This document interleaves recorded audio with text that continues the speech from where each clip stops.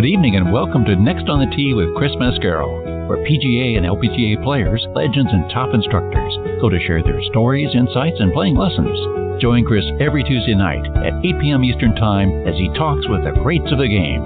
Tonight's show is sponsored by the French Lick Resort, Ben Hogan Golf, the PGA Tour Superstore, 2 Under, the Salt Creek Golf Retreat, TaylorMade Golf, the Bobby Jones Apparel Company, and Superspeed Golf. Now, here's your host, Chris Mascaro.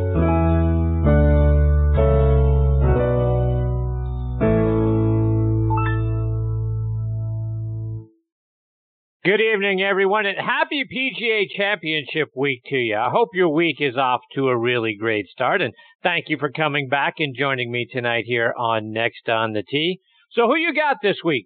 You think it's going to be Tiger? Do you think he can make it 2 in a row, 16 majors, tie Sam Snead with 82 victories? Or, does Brooks Koepka continue to be the Chris Carter of golf and all he does is win majors? What about Ricky? Is this the week he finally breaks through? Does Jordan Spieth finally find himself? Does Dustin Johnson show Tiger that he's the guy now? These are just a few of the stories that we could see written by Sunday night. You guys know I'm a Spieth guy, rooting hard for Jordan to get it back together. But if I were a betting man and I was going to put money on this thing, my money's on Koepka. He's so consistently good, folks, in the majors, having obviously won back-to-back U.S. Opens, going for a three-peat next month. Look at this, folks. If you go back to 2017, Koepka finished tied for 11th and 17 at the Masters, then won the U.S. Open, tied for 6th at the Open Championship, tied for 13th at the PGA. Then last year, right, he missed the Masters, had a little injury there, but comes back, wins the U.S. Open, tied for 39th, so not great, tied for 39th at the Open Championship, but then wins the PGA Championship, and then this year tied for 2nd at the Masters last month. And then if you want to go even further back, go back to 2016, he tied for 4th at the PGA Championship that year. So if he's not winning, he's certainly right there. So if I'm putting money down, it's on Koepka. I expect he's going to be right there again this week as well. So looking forward to a great PGA Championship. Obviously, we're going to talk a great deal about that tonight on the show. And speaking of tonight's show, my first guest is going to be one of my all-time favorites and a regular with me now, and that's Golf Tip Magazine, Top 25 instructor Tom Patri. You know, TP has just become a wonderful friend of the show and an integral part, joining me a couple of times every month now. He's originally from right around the corner from Bethpage State Park, so home of the black course, right, in this week's PGA. So we'll talk about his time there and his experience out on the course, what he expects from this week's tournament, the conditions that the course was in before it was recently, they did a nice transformation up there. So we'll talk about sort of the before and after, who he thinks is going to be on top of the leaderboard come Sunday night. Plus, what I think is an unfortunate scheduling issue this week, which is we've got the Women's Senior U.S. Open being played this week over at Pine Needles in North Carolina. I'm not sure how much viewership that tournament's going to get, which is very unfortunate when you're going up against and you're opposite a PGA major. But Tom and I will talk about that as well. Plus, and you guys know me, I'll probably sneak in a playing lesson or 3 as well. So looking forward to having TP with me here in just a few minutes. Following him, I'm going to get a visit from the Director of Instruction from right here in Atlanta at the new Bobby Jones Golf Complex, and that's Jason Kuiper. I'm going to talk to Jason about his career growing up through the game of golf so far. Came here from the McCord Golf School down in Orange Lake, Florida, just down the street from Disney World. There he worked with Rick McCord, who is, oh, by the way, been a top 100 instructor every year that Golf Magazine has been putting that list together, going all the way back to 1991. So we'll talk about his time and his tutelage under Rick McCord, plus his insights on the new Bobby Jones Golf Complex, which is one of a kind, folks, featuring a fully reversible 9-hole layout. So we'll talk about that, and you can go there. And here's how it's, when we talk about reversible, you can play the 9, and you can play that 9 twice one day, and come back the next and play a completely different layout in a 9-hole course the next. So want to talk about that with Jason. Plus, I'll probably get a few tips from him as well. So looking forward to having Jason on the show with me a little bit later on in this half hour. We're also supposed to have Srixon, Cleveland Golf, and Zexio territory manager Perry French with us tonight, but Perry is homesick in bed, so I hope he'll come back and join me again soon. Perry, get well soon, my friend. I'm hopefully going to get to be able to listen to you and Matthew Lawrence on Backspin Golf come Sunday, which is always my regular 8:03 a.m. tea time Sunday morning. So, Perry, I hope you're well enough to be back with Matthew this week and then with me again shortly. But, folks, we got a lot of great stories and information coming your way tonight. Thank you so much for tuning in and taking the journey with me over the next hour or so. But before we get started, I always like to remind you about my good friend Mitch Lawrence and his podcast, Talking Golf Getaways. He and his co-host, Aaron Bunch, let you know about great places to stay, play, and even eat and drink while you're there. You can stream their podcast over on Golf Trip X, and that's a letter X, so golftripx.com. It's also available on Audio Boom, Stitcher, and Player.fm as well. So go there, check out their show, and learn about some of the hidden gems that we have here around the country. His twin brother Matthew also has a great golf show called Backspin Golf, and his show airs Sunday mornings from 8 to 9 a.m. Eastern Time over on WLXG ESPN Radio AM 1300 up in Lexington, Kentucky. His show is also so much fun to listen to and be a part of because, first of all, Matthew is just absolutely outstanding and a lot of fun. It is a really great way to kick off your Sunday mornings. Again, the name of the show is Backspin Golf. You can stream it online at WLXG.com or doing what I did, which is download the WLXG app. And folks, as you know, we are sponsored by the French Lick Resort. Let's hear a word from our friend Steve Rondinero about what they have going on there this summer. It's a Pete Dye masterpiece, the Pete Dye course at French Lick Resort. Pete says its location on one of the highest points in Indiana makes it special. The long views, you can see maybe 20 and 30 miles from many of the fairways and many of the tees and greens. And you can see it in 360 degrees. Donald Ross's Hill Course put French Lick on the golf map more than 100 years ago. It's where Walter Hagen won the 1924 PGA Championship, and the place where today's Symetra Tour ladies battle each year. It's the ambience around it that makes the golf course.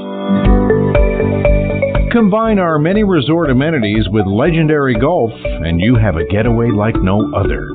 French Lick Resort is the home of the Senior LPGA Championship, won in 2018 by World Golf Hall of Famer Laura Davies. Play the courses champions play. Plan your trip now online at FrenchLick.com. Yeah, folks, go online to FrenchLick.com to see for yourself what a beautiful place they have up there and to book your stay as well. I also want to tell you about our good friends at the Ben Hogan Golf Equipment Company. Now, folks, if you haven't hit Ben Hogan irons since maybe the 80s or the 90s, do yourself a favor and get a demo iron from either their Fort Worth, PTX, new PTX Pro, or Edge irons and go out on the range and compare it to whatever it is you have. Now, all Ben Hogan irons and wedges are handcrafted one at a time in their Fort Worth, Texas factory. So no mass production, no shortcuts. Now you can order custom-made irons, wedges, and hybrids by going online to benhogangolf.com. And they're going to build those clubs to your specifications. And best of all, charge you a fraction of the typical retail price. Check out their complete line of forged irons, wedges, utility irons, hybrids, bags, accessories. And they've now introduced a new driver and a fairway wood this week as well. Check it all out online at benhogangolf.com. Please also check out our friends at the Bobby Jones Apparel Company by going online to bobbyjones.com. They've got their summer collection out. The thoughtful selection are rooted in character and endurance. The signature details, colors, and fabrications remind you that you are well on the way to the game you were meant to play on the course and in the course of life as well. Check out their summer collection online at bobbyjones.com. All right, now back with me here on the French Lick Resort guest line. Like I say, is one of my favorite people on the planet and one of the best instructors you're going to find anywhere. He's Golf Tip Magazine's top 25 instructor, and he's the new director of instruction at the Hawthorns Golf Club and Country Club up in Frischers, Indiana, and that's Mr. Tom Patri. Good evening, TP. How are you tonight, my friend? Christopher, I am doing so good. It's unbelievable. Is that right? You all settled in now up in Indiana? Yeah, I'm a Hoosier now. I'm an honorary Hoosier here in Fishers, and I've been here now. Let's see, I've been here 5 days, and I got to tell you something. The Hawthorns, which I had never played until I got here, although I'd just seen it one time, drove around it. I got to play this week, and it is really hard. It's a hard golf course, and the old pro's got his hands full. It's a really good golf course. There's only 18 good holes out there, so it's you got to strap it on pretty good. And I tell you what, Tom, and I saw some of the videos that you have posted this week on social media, and it looks like you're having an immediate impact on improving some of the swings of the membership up there. And I really like the TP logo. You got a TP logo board that helps people with proper takeaway and swing plane. And I saw some of the members up there swinging around that thing. Talk about that and the immediate impact you're having. Yeah, well, first of all, I got to give a shout out to Tommy Moore and his whole staff there who welcomed me, and the whole membership's been just incredibly friendly. My first week on the job, it's been a pretty easy transformation up here. It's been just terrific. So thank you, Tommy Moore, and thank you, the membership of the Hawthorns. But yeah, I built a little plane board, real simple plane board before I left Naples, and it's something I believe in as far as path and plane and keeping the club in front of you and nodding it behind you get trapped. So it's a really simple device. Anybody can check it out on my Facebook page. You saw it posted there, Chris, and anybody that's interested, I'm glad to get information to them. We're actually going to build them and manufacture them and sell them to people who want to get on plane. Wow. All right. So you got to let me know when those things are available. You use one of those in my backyard. I'll tell you that. No, you don't need one. Your golf swing doesn't need that. I see your social media post from. I saw your post from Myrtle Beach. You don't need that at all. You're perfect. I appreciate you, Tom. So here we are, TP, PGA Championship Week. Bethpage Black being the site of this week's major, which is right in the backyard from where you grew up. So talk about that area and the time you spent out at Bethpage. Okay, can you imagine an area where you can just go? Let's go down the list. Bethpage Black, Bethpage Redwood. By the way, if you don't know anything about Bethpage Red, it's really good. Okay, Shinnecock National, Maidstone, Friars Head, Sabonic, Atlantic, Meadowbrook, the Creek Club. I mean, Long Island's pretty strong, and we haven't even got to Westchester County or upstate New York. But yeah, I grew up playing some golf at Bethpage State Park. It's a public golf course. I was a public course kid, and architecturally, I mean, if you haven't been to Bethpage Black and it's only pictures you've seen on TV, like Augusta, doesn't do Bethpage Black any justice at all. I think personally it might be Tillinghast best. And I'm a Wingfoot fan and I'm a Tilly fan, but Bethpage Black is, you talk about strapping it on now. There is, you better have your seatbelt on the first tee because it's a tough, brutally long, punishing, and fair, by the way. Everything's right in front of you. No tricks, no gimmicks. It's just a hard championship golf course. And Tom, to that end, right, for those of us who fancy the opportunity to play there someday, since it is, like you mentioned, a public golf course, but they actually have warning signs posted that the black course is extremely difficult and should only be played by accomplished golfers. Do you think that's, is that really the case? Is there just not a way for a guy like me who may shoot, in the mid 80s on a normal day to go out there and enjoy that golf course? Is it just going to beat the heck out of me? Well, if you go out there with an expectation that you're going to conquer Bethpage Black and you're going to be able to hold your own out there, and I don't really care, Chris, what skill level you're playing at. I don't care if you're a 3 at your home course, or you're a 5, or you're 11, or you're a 20. You can just tack 5 to 7 to 10 more on the first trip around there. First of all, in fairness to anybody who goes out there and plays, regardless of skill level, like every championship golf course, it takes a while to learn the nuances of a golf course that's that well laid out. So that alone, just the new trip around there the first time is going to punish you a little bit. And then if you don't have your A game that day and you're an 11, well, you're going to be a 19 or a 20 that day at Bethpage Black. And, wow. It's just that hard. I mean, I played a lot of the top 100 golf courses in this country. Probably, I think I've played 83 or 84 of them. Oakmont to me is a very difficult golf course. Overseas, Carnoustie is a very difficult golf course. Well, Bethpage Black is every bit as hard as Oakmont and every bit as hard as Carnoustie. And I think architecturally, because some of the elevation changes, it's really hard. And if you have a really big ego and you're a single digit handicap and you decide to go out there and play from the back, I'm going to play where the pros play from. Well, there's, if you look at the golf course, there's 5 number 5, number 8, 10, 11, 12, 15, and 16 can be stretched over 500 yards as par 4s. So have a nice day. Yeah. Indeed. And by the way, par 70, not par 72. So 74 or 7,500 yards, par 70. Okay? And if people understand golf, they'll understand that a par 70 at 7,400 yards with elevation change and incredible bunkering is quite a test. So you've seen it over the course of several years, and I think not all that long ago they did a bit of renovation and transformation out on the golf course. So talk about the before and after effect. So, Chris, I started playing there when I was probably 13 or 14 or 15 years old. I can't exactly remember when. I'm 60 now. And then before the first Open was played there, which I believe was 02, is that correct? Check me on that. Yep. They did a major renovation of the property. But when I was growing up playing golf there, literally the place was in a shambles. I mean, there was glass in the bunkers, glass on greens, beer cans and garbage. I remember the back of what is now the championship tee on number 9.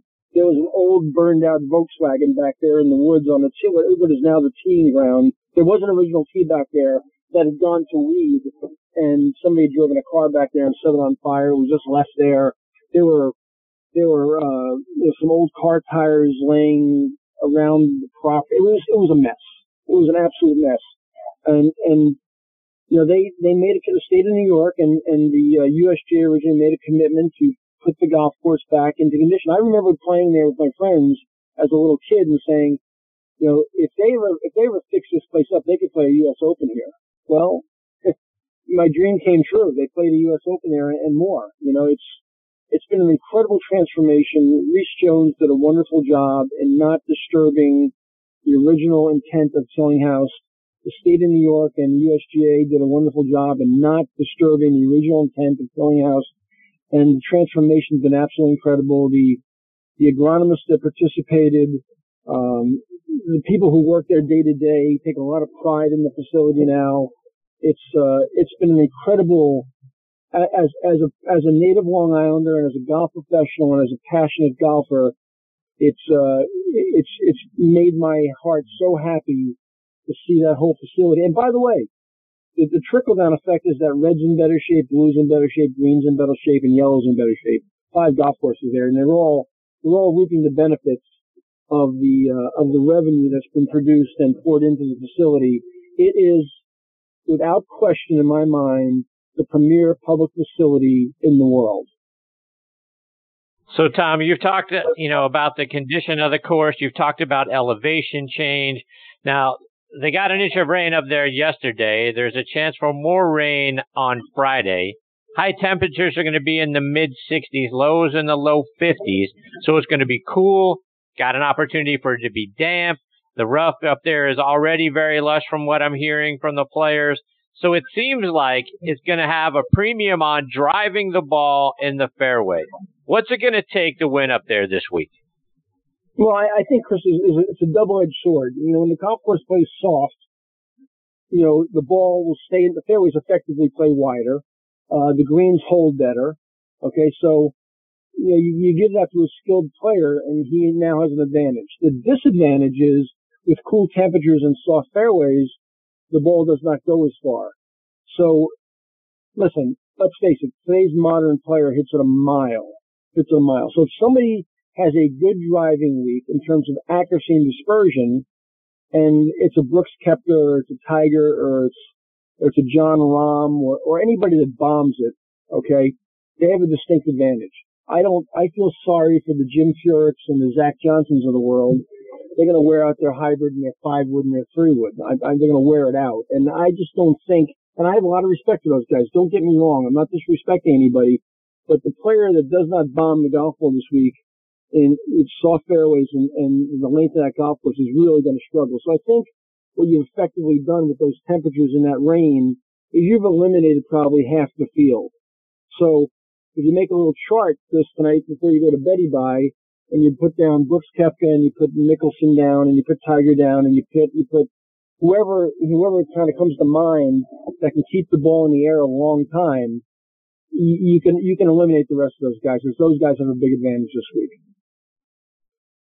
But what about the driving accuracy piece of that, Tom? I mean, I don't think anyone would ever categorize Phil Mickelson as a accurate driver of the golf ball, and probably not even Tiger for that matter, because if you stray and now you get into that lush rough that's going to be wet and it's going to be cool, and to your point, the ball's not going to travel as far, you could be hacking it out of there, couldn't you? Chris, I mean, you gotta keep the ball in play. I mean, you gotta drive the ball, long and straight. So I disagree a little bit on Tiger. I think Tiger's driving gets a bad rap. I think he's smart enough to hit 3-wood and can still hit the 3-wood an awful long ways. Phil, I question his brightness sometimes and his decisions off of tees. So I don't like, Phil wouldn't be one of my picks. But stranger things have happened. But, Brooks drives the ball beautifully. Dustin Johnson, who we haven't mentioned yet, drives the ball beautifully. So it's going to be somebody who drives the ball in play and has some speed, no doubt about it. So from a course layout perspective, Tom, is this a left to right hitter's dream? Is this a right to left hitter's dream? Who, from a shot shaping perspective, who does the course favor? Well, I'm just going through it in my mind right now as you ask that question. So 1's a dogleg right, 2 requires a little draw, 3 is a straight ball, 5 is a little bit of a cut, 6 is a draw, 7's a fade. So you see the pattern. There is no pattern. You've got to be able to move the ball both ways. And one of the brilliances of Chile and of all great architects is they make you hit a variety of golf shots in championship play. And Bethpage will test every shot you've got in your bag. I promise you, Chris, every club in your bag better be sharp, because there's no let up anywhere in that golf course. None. Zero. Number 2, they talk about number 2 being a relatively short par 4. It's really tight. You got to shape it right to left perfectly. The green is very elevated. You're going to hit a relatively short iron in there, but no depth perception. It's a very deep green. You got to get on the right quadrant on the green on the second shot. It's almost a blind, not blind, but it's a very uphill. You'll see the top of the flagstick type of shot. It's a really great short par 4. And I'm trying to think if there's what I would categorize any other great short par 4s. 18 plays relatively short for these guys, but it's extremely well bunkered, and the second shot is straight up the hill to finish. So the holes are slight, maybe categorize them as slight let-up holes. Then they get a little tighter and they get a little bit more extreme in terms of elevation change. So he's used the piece of land beautifully. It's a Picasso on grass. It's just a great layout. So Tom, you've mentioned a couple of players' names so far. Who do you expect to be at the top of the leaderboard come late Sunday afternoon? Well, if it wasn't Chris Mascaro and it wasn't Tom Patri, which are two of my favorites, Mine how too. can you not? Yeah, exactly. How can you, after your introduction and the things you spurted in terms of stats, which I had already read, how can you leave Brooks out of that? Brooks has got to be one of your top picks. I think DJ's got to be a top pick. I know DJ kind of spit the bit at Hilton Head a couple weeks ago. I think that's an anomaly. I don't think that stays with the great. I think great players have short memories. So I think DJ's back in the mix.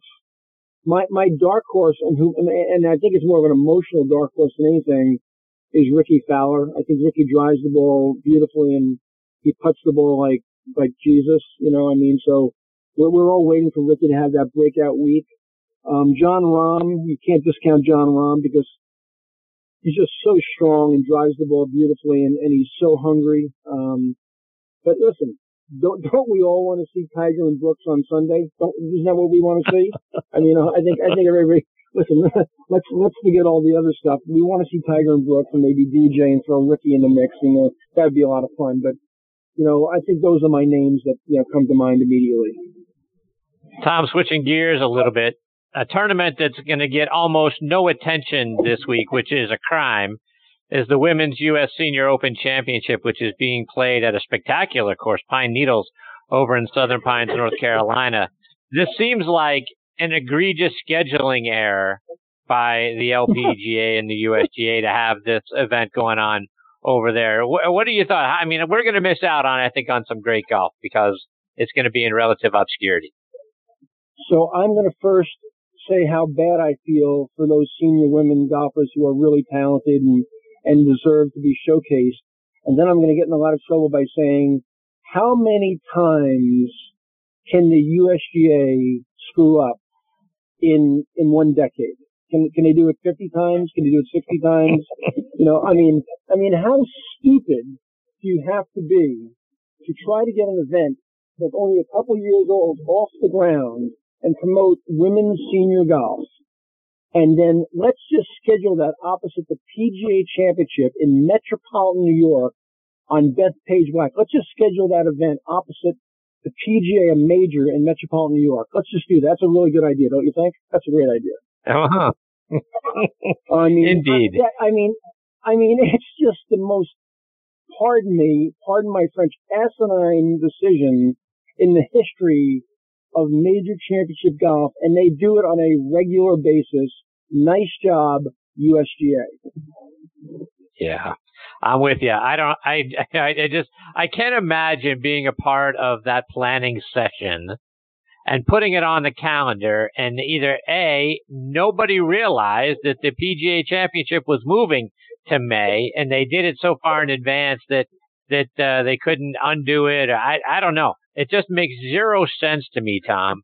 To your point, I mean, this is a relatively new event on the Senior Women's Tour, and to have it against the PGA Championship, I don't know. I can't imagine that they couldn't have gone back and changed it when the dates changed for the PGA and moved it a week or so to get it out of the way of a men's major championship. But this is a disaster for this tournament because it's going to be on the Golf Channel at 3 a.m. on reruns, and that's the only time anyone might tune in to watch it. It's a shame because these talented women deserve better than that. With you.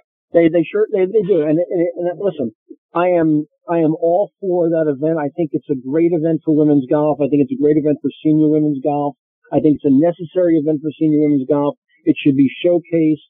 It should be put on a pedestal. These are women that are legends that paved the way for today's players. They deserve better than this. And you know what? To put it on a great venue like Pine Needles, last year Chicago Golf Club, two great venues, and then put it opposite a men's major. It's just plain flat stupid. Yes, agreed. Tom, a couple more before I let you go, and I gotta get some playing lessons from you, right? And the first playing lesson that I think that some of us could benefit from is, and you've drilled into my head over the years, short game. So help us all understand bounce, right? I mean, some of us, I think, need more bounce. Some of us need less bounce, depending on our swing plane and how we compress the golf ball. Talk about, when do I need more bounce? What type of player do I need to be to have more bounce, and what type of player needs less bounce? Great question. Because I think, first of all, Bob Vokey is a good friend of mine and a wonderful man, besides being very talented at what he does in designing golf clubs. But, Bob took me under his wing not too long ago and helped me understand a lot of things. Bounce is your friend. People, I wish they'd never called it bounce, because people think that means that the club's going to bounce on tight lies, and it doesn't mean that at all. So what I do in my teaching, Chris, is I rename two parts of the club. I rename the leading edge of the club the digger, and I rename the bounce the skidder.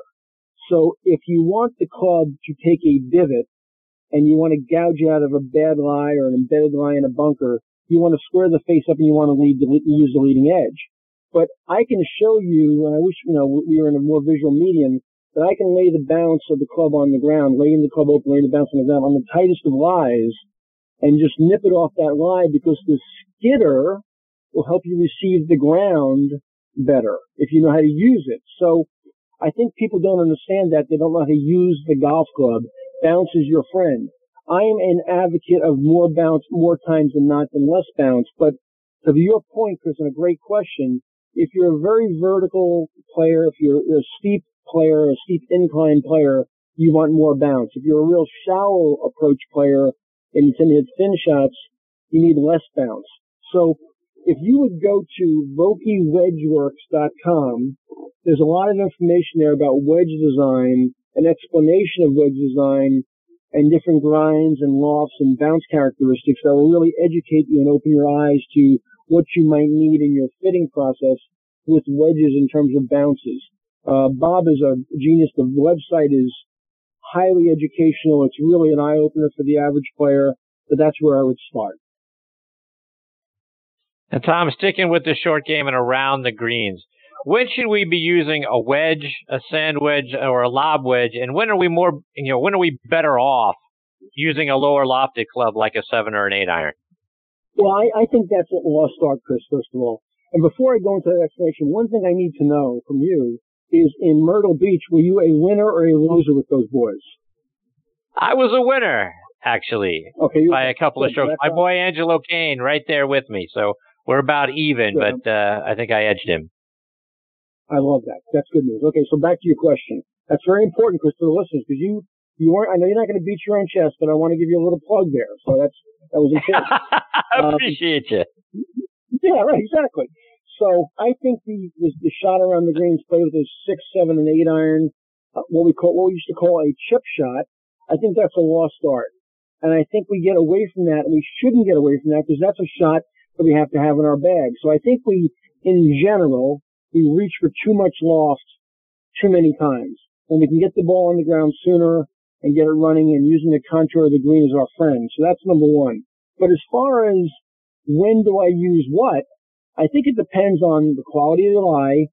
I think it depends on the length of the grass you're playing from, the green you're playing to, how much room you have to play to, how firm or how soft the green is, and the contour of the green. So I don't make very fast decisions when I choose a club. I love when I give a playing lesson and I pull up to the right side of the green and the guy's ball is 35 yards away on the left side of the, left of the green somewhere. He really can't see the lie or see the shot. And he walks to the golf ball with one club in his hands.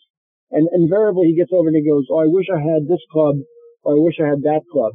I think you leave the cart, if you're riding, with several options in your hand. And I never walked, as in terms of a playing lesson, I say to people, don't go to a golf ball that you can't clearly see the situation of without 2 or 3 options in your hand, a running option, a mid-loft option, and a high-loft option. So when you get over there and you diagnose the situation, you can make the right choice and have the best chance for success. Tom, one more before I let you go. And when we find ourselves in a fairway bunker, and we still have a pretty lengthy shot to the green, maybe around 150 yards or so, talk about how we're supposed to set up and take that swing so that we get the ball out clean and we hit a good golf shot. Well, stability and balance is a big deal in hitting a good golf shot, right, Chris? So one of the things that people do in a fairway bunker, don't do enough of in a fairway bunker, is kind of dig their feet. And I always kind of like to dig a little trench, get my feet embedded in the sand a little bit, because I want to create some stability. So when I make a swing and change direction and try to create some speed, I don't slip. That's number one. Number two, because I embed my feet in, I virtually lowered my center of gravity, so I've got to choke down on the club the same amount that I've lowered myself into Mother Earth. Okay, so I want to make sure that matches, so I've got a level contact point. I generally play the ball actually a little further forward, which might confuse some people, because I want to pick it clean. I want to hit a clean shot. A thin shot will get me up by the green. A fat shot will get me nowhere. And then generally I'll choke down on the club and I'll take one more club than I would normally take that distance, so I don't make an aggressive swing. I keep my tempo smooth, so I keep my balance, I keep my stability, and I don't slide around in the sand. That said, I do have to make a decision about the loft I take based on the size of the lip of the bunker in front of me also. So sometimes we put ourselves in fairway bunkers where reaching the green on the next swing is not a possibility. So we got to make sure we make some good decisions before we choose the club.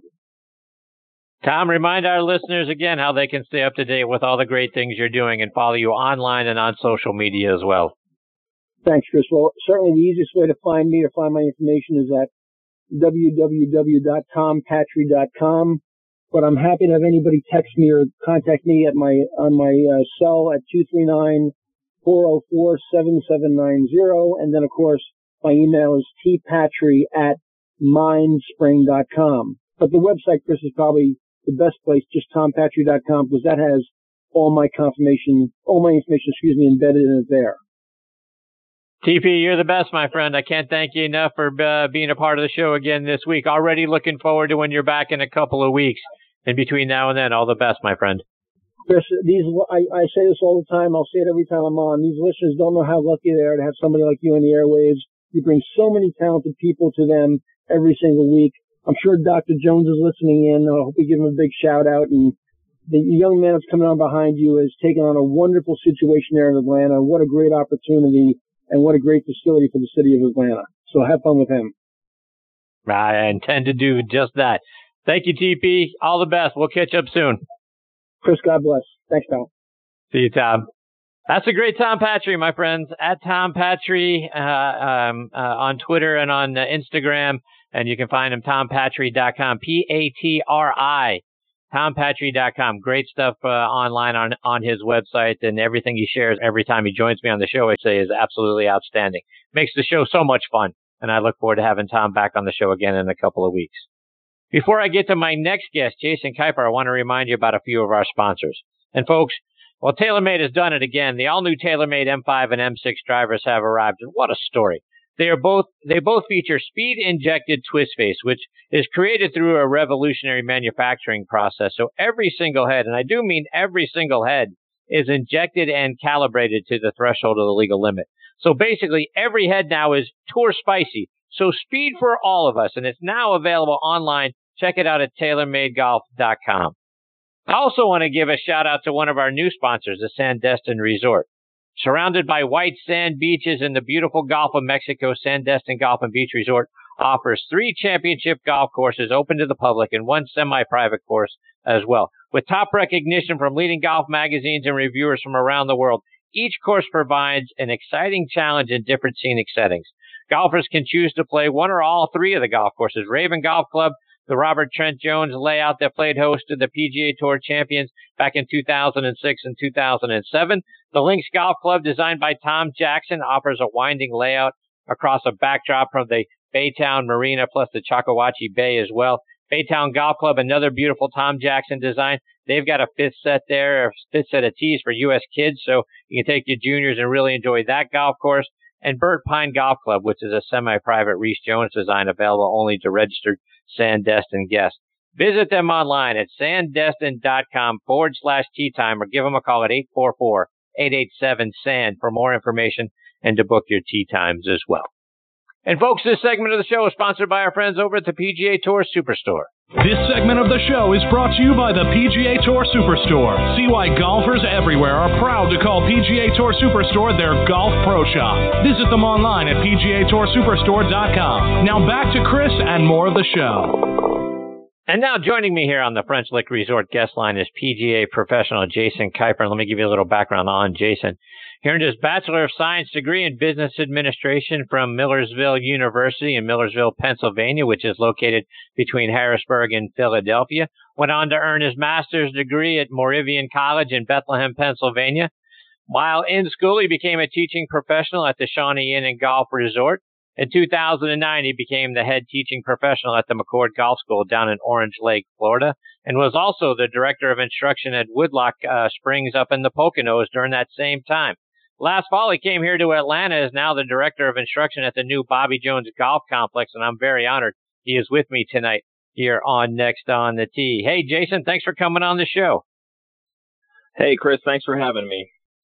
So, Jason, I want to start out by sort of going back to the beginning. When was it that you decided that being a PGA professional is really what you wanted to do? Yeah, so my golf story was Shawnee Inn. I grew up basically there, played there in high school, hanging out at the course, 24/7. That was kind of the MO for all the kids at the high school team. And I just kind of watched the teaching pros and saw what they did and got intrigued by it. I think my interest in teaching, probably came as a lot of guys as I tried to improve my own game by taking lessons. So I took a lot of lessons from local, teaching pros in the area, and just the way that they were able to help me, was inspiring, and they made a difference in my game. And I saw how I got better, quickly. I started the game pretty late. I actually didn't pick up the game till I was 16. but took a lot of lessons early, right away. And that helped me progress. And without those lessons, I wouldn't be here today. So all those early pros that I took lessons from when I was in high school really paved the way and got me interested in it. Went to school, went to college, didn't really know what I wanted to do, but every time I went away from golf, I always went back to golf. So it was one of those things that no matter how hard it seemed like I tried to get away from the game sometimes, it always pulled me back in, and I'm thankful it did. And it really is all just credit to my mentors, and I've had too many to even name, guys who have helped me progress and learn, and really I owe it all to them, from Rick McCord to Dick Farley, and just too many other guys to name that helped me learn to teach and enjoy being a PGA pro. And Jason, you mentioned, you didn't know what you wanted to do, but the game sort of always pulled you back in. Was there an event in your life or something that you saw or, experienced that said, you know what? Yeah, I want to teach this game? Well, I finished grad school in the summer of 2008, which is pretty much the worst time in the history of the world to finish an MBA because of the market was so terrible. And I went back to Shawnee with a master's degree, and I said, all right, I need a job. So I worked outside. I worked outside staff with a master's degree, and I really enjoyed it. And actually, a good friend of mine that summer qualified for the 2008 Open at Torrey.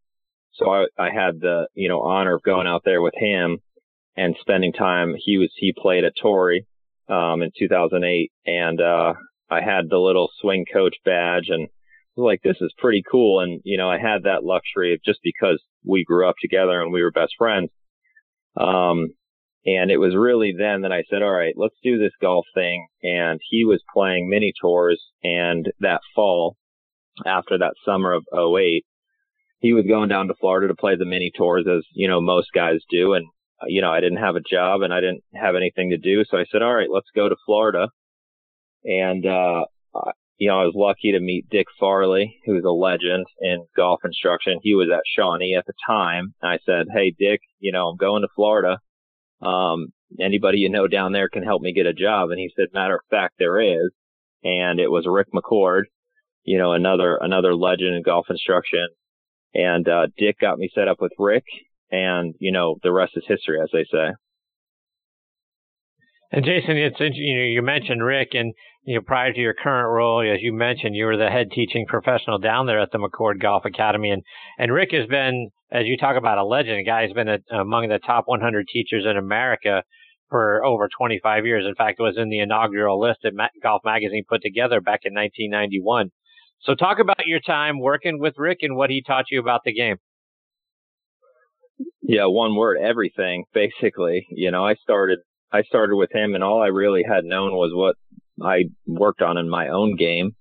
But just basically shadowing him for years and, starting off with the junior clinics and the new golfer clinics and that sort of thing. And just, he is incredible in that he let me teach a little bit. He watched me teach, he helped me teach, he critiqued me. And that was one thing that I take away from my time with Rick, is that he wasn't afraid to let the younger guys go out there and teach under his supervision. Whereas, a lot of times, a lot of directors of instruction, top names, it's me, and I'm going to teach and I'm going to take all the good clients and this and that. They really don't give a lot to the staff instructors.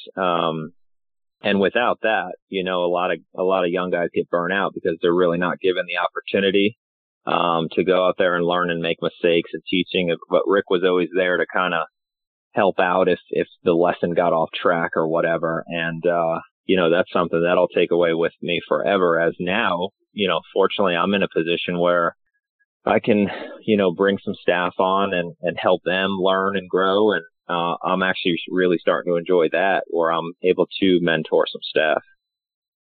And Jason, you mentioned junior clinics, and you're one of the top junior instructors. And I was curious to get your thoughts. How do you keep kids excited about the game of golf, wanting to come back and learn and continue to play and make it a game for a lifetime? Yeah, well, with that, my whole career, I recognize U.S. Kids Golf as a leader in the industry, and I've been U.S. Kids certified for a while, and I learned a lot from going through that process. And as this opportunity came out here with Bobby Jones Golf Course, I was so happy to learn that U.S. Kids Golf was a founding partner of the project, and the Grand Slam Golf Academy is a U.S. Kids Golf Academy, and everything we do with junior golf is powered through the U.S. Kids Star program. And that program is so well put together that it's so easy to get kids involved. It's just one of those programs that you really, if you just commit to it and do it, the kids get excited. So there's 10 levels of the program. 5 are out right now. There's going to be 5 more coming out soon. But, the kids get their hats, and as they work through their books, they get achievements, they get pins. And every clinic we do, we start out and say, all right, you need, putting or full swing or whatever. And we go out there with a goal. We work through it. We let them know what they need to accomplish, and they get a pin, a little gold pin that they put on their hat. So they get a hat, they get a bag tag, they get a book. So they're part of the program. And, something as simple as a little pin, as an adult, we say, we understand that this is just a little cheap piece of metal, but to a kid, that might as well be a 3-foot big trophy. That's winning the U.S. Open sometimes. It's just getting that pin and putting that on their hat. And it's incredible. Those kids will come into the clinic and they'll know that, hey, I did my full swing last week, and if I get my scoring today, I can get my level 3 done. And I said, how do you know that? And he said, well, it's on the board. So the kids love it. The motivating factor there is those pins and those small rewards, but they have to earn it. It's not just you get a pin every time. They have to earn it, and it keeps them focused, but it's also fun. Yeah, that's awesome. That level of recognition, and I can see where that would mean a great deal to a kid. Heck, it would mean a great deal to me if I was able to show the achievements that I made in the game of golf. So kudos to you for doing that. And Jason, and I know from being the father of 3 kids, attention spans aren't what they used to be when I was a kid. How are you keeping the kids not only excited about playing the game, right, but really just staying involved? Because typically nowadays, right, the kids are involved in their phones, they're involved in video games, their attention spans don't last more than 10 minutes to do much of anything. But you're there and keeping these kids energized and playing a game that takes a little longer than 5 or 10 minutes to play. How do you do that? Yeah, the trick is just games-based learning. It's just coming up with creative ways to play games, whether it's putter pull or tic-tac-toe or, chipping bocce, things like that they're learning, and you can mix in a little coaching there. You can mix in a little bit of instruction strategically, but all the kids think is they're playing a game against their buddies. They're just trying to get it close to the hole or get it in the hole. And the more gamification you can make of that instruction, the better it is. I mean, the worst thing you can do is just stand there and beat balls for 45 minutes because you're going to lose them and they're never going to come back. But the key is make it fun, use colored golf balls and colored cones, and put up targets that they can hit the ball into or through. I mean, the big thing the kids love is we take some alignment sticks and we put some foil there, just like the Break the Glass challenge from Big Break, and they love just wailing that ball trying to hit that foil. And they're working on their ball striking, trajectory control, all that. So yeah, just keeping it light, keeping it fun, and then just mix in some instruction when you have an opportunity. So Jason, going back to your time working with Rick McCord, how did you go from being down there and a part of his teaching school and now coming up here and being the director of instruction at the new Bobby Jones Golf Complex here in Atlanta? Yeah, so I moved to Florida in 2008, 2009, and I lived down there full-time, full years for 6 years. And the winters are great down there. The resort that I was at, Orange Lake Resort, is fantastic in the winter, but the summers were pretty quiet. So I saw an opportunity to kind of go back home, actually, and that's where Woodlock Springs works in. Saw that job opportunity for the summer season. And, with Rick's blessing, he said, yeah, get out of here for the summer, go up there and teach. The weather was a little bit better. And for me, it was kind of coming back home up to the Poconos. I was able to spend some time up there, and I did 4 seasons up there as the director of instruction. And that was really where I was able to, for the first time, cut my teeth in kind of creating my own academy, how I wanted to do it. That was a great experience. And I worked up there for a great PGA pro, named John Pillar, who is really a long-time Philly section, top 50 masters teachers. And he's a good teacher in his own right. So he kind of, again, let me create the academy there how I wanted to with his input. And, he's running the golf operation and I was running the academy. We had a great partnership there for a few years. And, that was fantastic. Kind of going back home, I could see my parents and that sort of thing. But I have a young family, so the back and forth, the north and south thing obviously runs its course for a lot of pros. A lot of pros do the north and south thing for a while. But with a young daughter, it was time for me to figure out kind of where I was going to be full year. Fortunately, this position came up, just through the PGA. So it's not, in this case, it wasn't who you know. It was just a posting and it hit my career links. And, I put my hat in the ring and I said, hey, let's see what happens here. And, lucky enough, I made it through the process. And, still not sure why they picked me, but I'm happy to be where I'm at. And it's a great opportunity. It's one of those things that once you get there, and in every process of the interview, was the video interview, and then I went down there and interviewed the scope of the project, and understanding the project just got bigger and bigger. And I said, wow, this is really going to be something.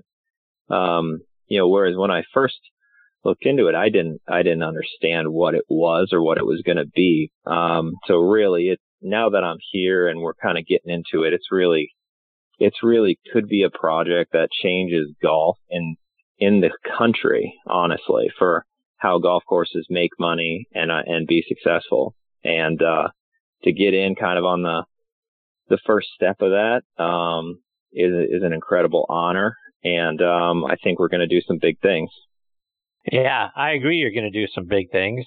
And I'm telling you, the golf course is all the rage around Atlanta. And I'm certainly dying to get out there and see the complex and play the reversible 9-hole courses. And for those that aren't aware, Jason, explain the courses, because it's 2 separate 9s, essentially, the way that it's set up. I mean, you play one set of 9, twice, but you can come back a couple of days later and the course is set up completely different and you play that set of 9 twice. Talk about what makes that golf course so special.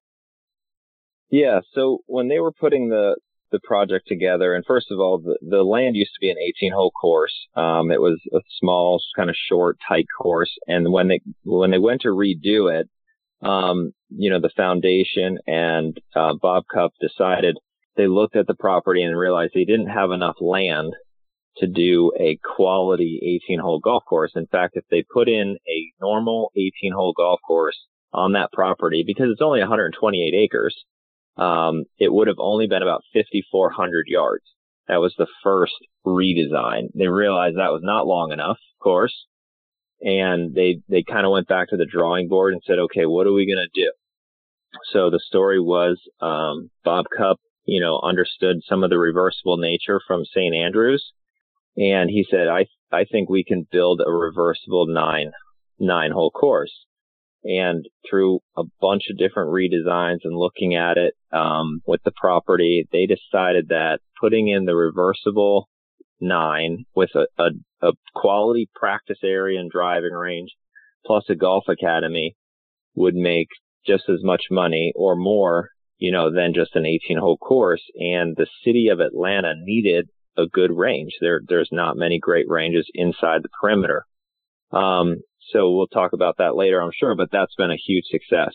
Back to the golf course itself, it's basically a 9-hole footprint. So if you fly over it and you look down, you look like you're looking at 9 holes, but if you play it clockwise or counterclockwise, there's two different 9 holes that lay on top of each other, kind of like pancakes. So you have Azalea, and then Magnolia.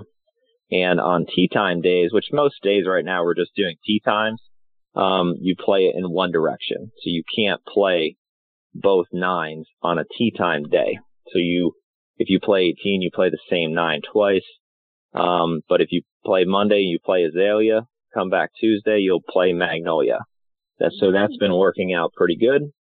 The other way is in a shotgun format, and we do offer from time to time public open access shotguns, where we'll go ahead and shotgun everybody out onto the 9 holes, and you'll play 9 holes in one direction. And in the shotgun, everyone would play 9 holes in a row and then stop, turn around, and play 9 holes in the opposite direction. So that's really the only truly way to play all 18 uniquely designed holes. And we do that from time to time, and we do that in outings as well, where you can play all 18 holes. And that's a really unique experience, because when you're out there playing, and this comes from experience, when you play it reversible, the holes are totally different. The courses are completely different from one another, which is incredible that they were able to do that. So, Jason, to your point a moment ago in talking about practice facility, and you've got an amazing looking one there, because it's more than just a driving range. You've got it all there, from the short game range to a wonderful putting green as well. Talk about all the practice facilities that you make available to folks. Yeah, so the main range is 40 stalls, it's 40 bays. We have a mixture of mats and grass. We do a rotation that you're on the grass the majority of days, but we're on mats some days just to save the tee. The grass is, super high quality. The range balls are super high quality. We have the Bridgestone Tour practice ball. So, you're going out there and hitting a very quality range ball off of quality turf. Really the best mats money can buy out there too. So everything is done really to the finest detail and the highest quality. Right now, while we're still under construction, we do have a public access short game area, with a bunker. You can chip putt, you can hit pitch shots up to 30, 40 yards. And that's great, and that's adequate. There's no fee for that. It's great to just see people come down and practicing their short game, as well as hitting some balls. Once the clubhouse goes in, which we just broke ground on that, which is super exciting, we're actually going to have a Himalayan style putting course. It's going to be about a 1 acre, big putting green, just off the clubhouse. So that's going to be really nice and big.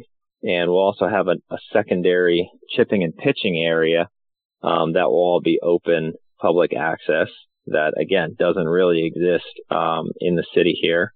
And then on top of all of that, we've got the Cup Links, which is a junior golf course. It's a 6-hole golf course just off the side of the range that will be open in the fall.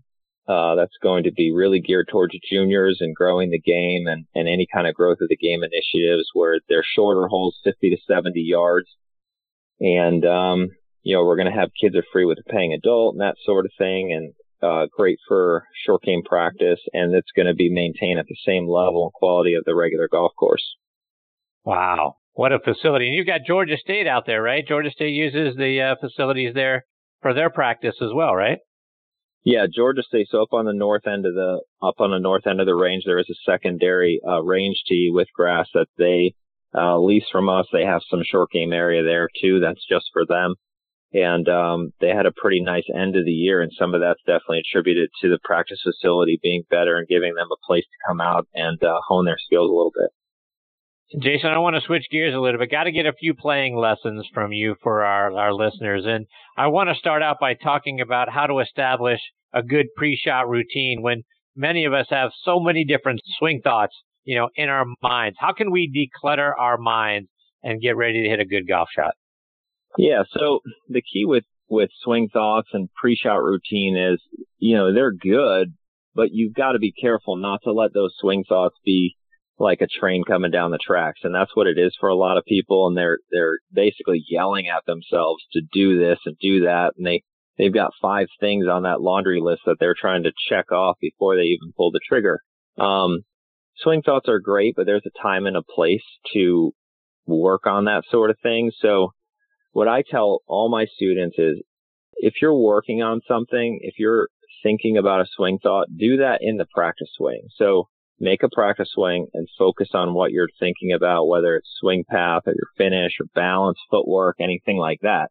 That's kind of in universe one, we call it. So once you do that, then you just want to get up over the ball and pull the trigger and just hope that that feel works its way in there. So when you're over and actually performing the shot, you can't expect to have all those swing thoughts actually work. So do your mechanics beforehand, do your swing thoughts beforehand, and then step in there. If you're really a person that has a lot of mental problems with the game, there's a great program that I was fortunate enough to learn down with Rick McCord. It's called the Fluid Motion Factor. And the gentleman that created that, his name is Stephen Yellen. His program is really a neuroscience-based program and how you can get your mind to be a little bit quieter. And a lot of people struggle with that quiet mind aspect to it. So one of the great tips that if we have a student who's really struggling with the mental side is we'll just have them pick a number. And during their pre-shot routine, as they're walking up to the ball, as they're waggling, as they're settling in, they're just gonna repeat that number to themselves, just very, very quietly and softly and slowly, almost as if they're whispering it to a baby. Imagine that, very, very soft. And it's incredible when you watch someone do this as the teacher, you'll see everything just slows down, gets softer. Their shoulders kind of slouch a little bit. They kind of lumber up there very, very softly. And it's a totally different approach to the ball. And all that's really doing is getting it so that your prefrontal cortex, which is the intellect part of your brain, is getting that quieter and softer. And when that prefrontal cortex kind of gets quiet, then the motor system part of your brain can really function more effortlessly and more efficiently to your body. So that's a good just tip for people if they're really struggling with their swing thoughts. Pick a number, say it very softly as you're walking up, and then pull the trigger, and you'd be surprised at the fluidity you're going to experience. Wow. What a great tip. Thank you for sharing that one, Jason. And I want to get a couple more from you. And this one, talk about the grip, making sure we have, that fundamental done correctly. Particularly with respect to stopping us from slicing the golf ball. What is the way that we should have our hands on the golf club so that we make sure we're not going to be pushing that ball off to the right? Yeah, I really, in my teaching, the grip is pretty much number 1, 2, and 3, and 4. I mean, we look at the grip so much, and there's some of my staff instructors actually, ridicule me a little bit about how much we just sit there and focus on the grip and the grip and the grip because, and this I learned right from Rick McCord. So understanding that in the golf swing, there's a lot of cause and effect. And there's people who have swing faults, especially let's just attack this as a slicer, a right-handed player who's a slicer. Yes, they come over the top. Yes, their swing path is left. Yes, they probably aim poorly. Yes, they probably early release it and cast it, right? So you've got 3 or 4 or 5 problems there in a slice move, but all those things are effects. They're all secondary. You can't fix those unless you fix the root underlying cause, which is going to be that open club face. And the open club face is going to be caused by your grip. That's the only thing touching the club. And it's really the most important fundamental in my opinion. So again, attacking this as a right-handed player who's slicing the ball, start with the left hand. You've got to get that down deep down into the fingertips so that you can get the main part of your hand up over to the right. So the grip will be sitting down in your fingertips and your thumb of your left hand will be over to the right of the center of the shaft. So, if you've got a logo on the grip, make sure the thumb is over to the right of that logo. And from there, you should see more the back of your hand. You should see 2 or 3 knuckles on that left hand. And the way to test that is if you get it in there properly, just holding your left hand on the club, pull the club up about waist high, and you should be able to close the club face very easily and open it just very little. Again, that's to fix a slice. you should also be able to get a very good free hinge and wrist action. So if you have it in your palm, or if you have that thumb down the middle, which a lot of people have that thumb straight down the middle, the face is going to open and you're not going to have very good wrist action. And then with the right hand, just have that match it. And again, I'd rather see that right hand a little bit more to the right. For most players, especially new players, I'd rather have both hands more to the right. That's going to help close the club face. And then, once you get the face closing, then you can start worrying about path and release and lag and angle of attack and all that other stuff. But, if you're sitting there working on path and you've got an open club face or a weak grip, you've got no chance. Jason, one more, and let's talk about setup on chip shots. Where should our weight distribution be when we're in our setup? Where should the ball position be? And then talk a little bit about shaft lean. Yeah, so for a lot of wedge shots and chip shots, I like to kind of teach just a pretty basic standard setup, which I'm going to keep the ball pretty middle with a narrow stance. With that said, I'm going to have my weight pressure more left for a right-handed player. So I'm going to go, maybe 60-70% left, middle ball location. And as I kick my weight pressure left, the handle of the club should be a little bit forward as well. So you want the handle of the club in your hands a little bit more towards your left thigh.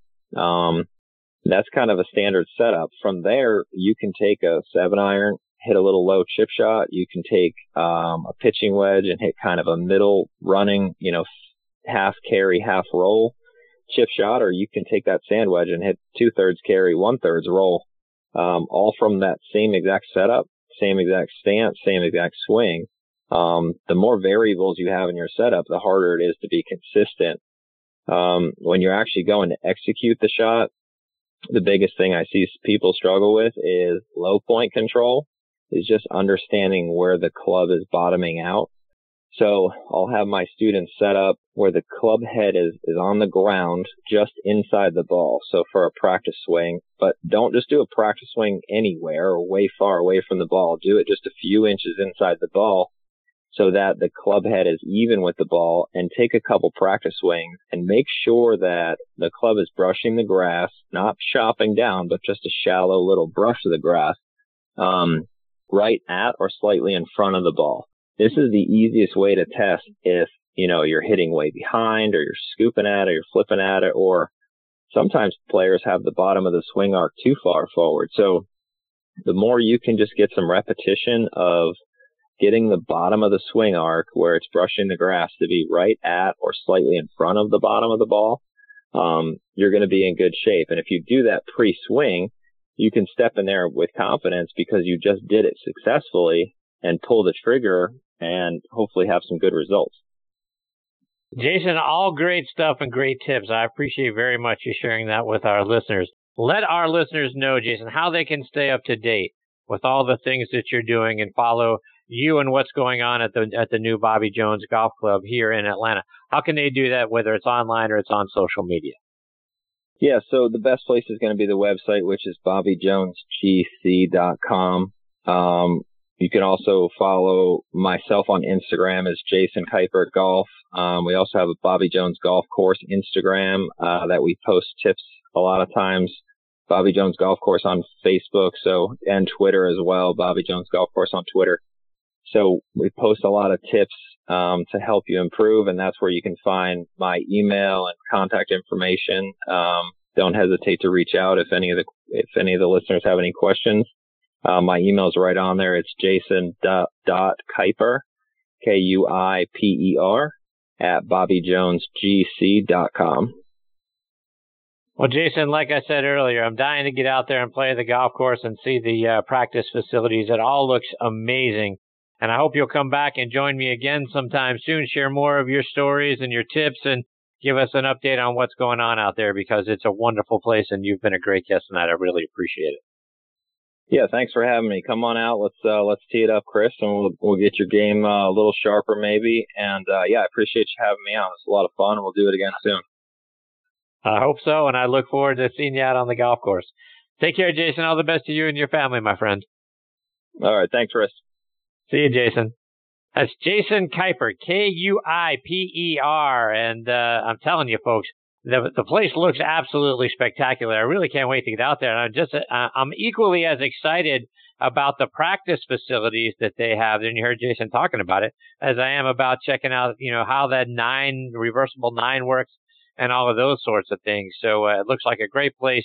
Jason, a lot of great tips and a lot of great instruction. Follow him online and on Twitter and on Instagram. Check him out. I was looking at the videos prior to the show, and he's got a lot of really great tips out there. So look forward to having Jason back on the show again really soon. And like Tom Patri said at the end of his segment, I want to give a big shout out to Dr. Bob Jones IV. Doc is a wonderful friend of the show, been on many times, and had some wonderful comments to make on Facebook and sharing the link to tonight's show.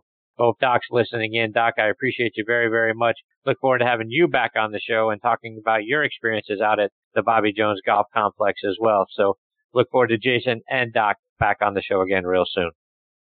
All right, folks, time for me to put a bow on this episode of Next on the Tee. My sincere thanks go out to Tom Patri and Jason Kuiper for joining me tonight. Folks, appreciate you guys very much. Please share your thoughts with me. Check out our page on Facebook, Next on the Tee with Chris Mascara. You can put a comment in there. Let me know what you're thinking about the show. Plus, like I always say, if you've got a question for one of my previous guests, one of my future guests, and you can see our guest schedule out there on our website, nextonthetee.net. But let me know, and I'll be glad to get that question on the show and answered for you as well. So stay tuned. Give us your feedback. We appreciate it very much. Folks, we can't thank you enough for choosing to listen to this show tonight and for making Next on the Tee a part of your golfing content. Until next week, hit 'em straight, my friends.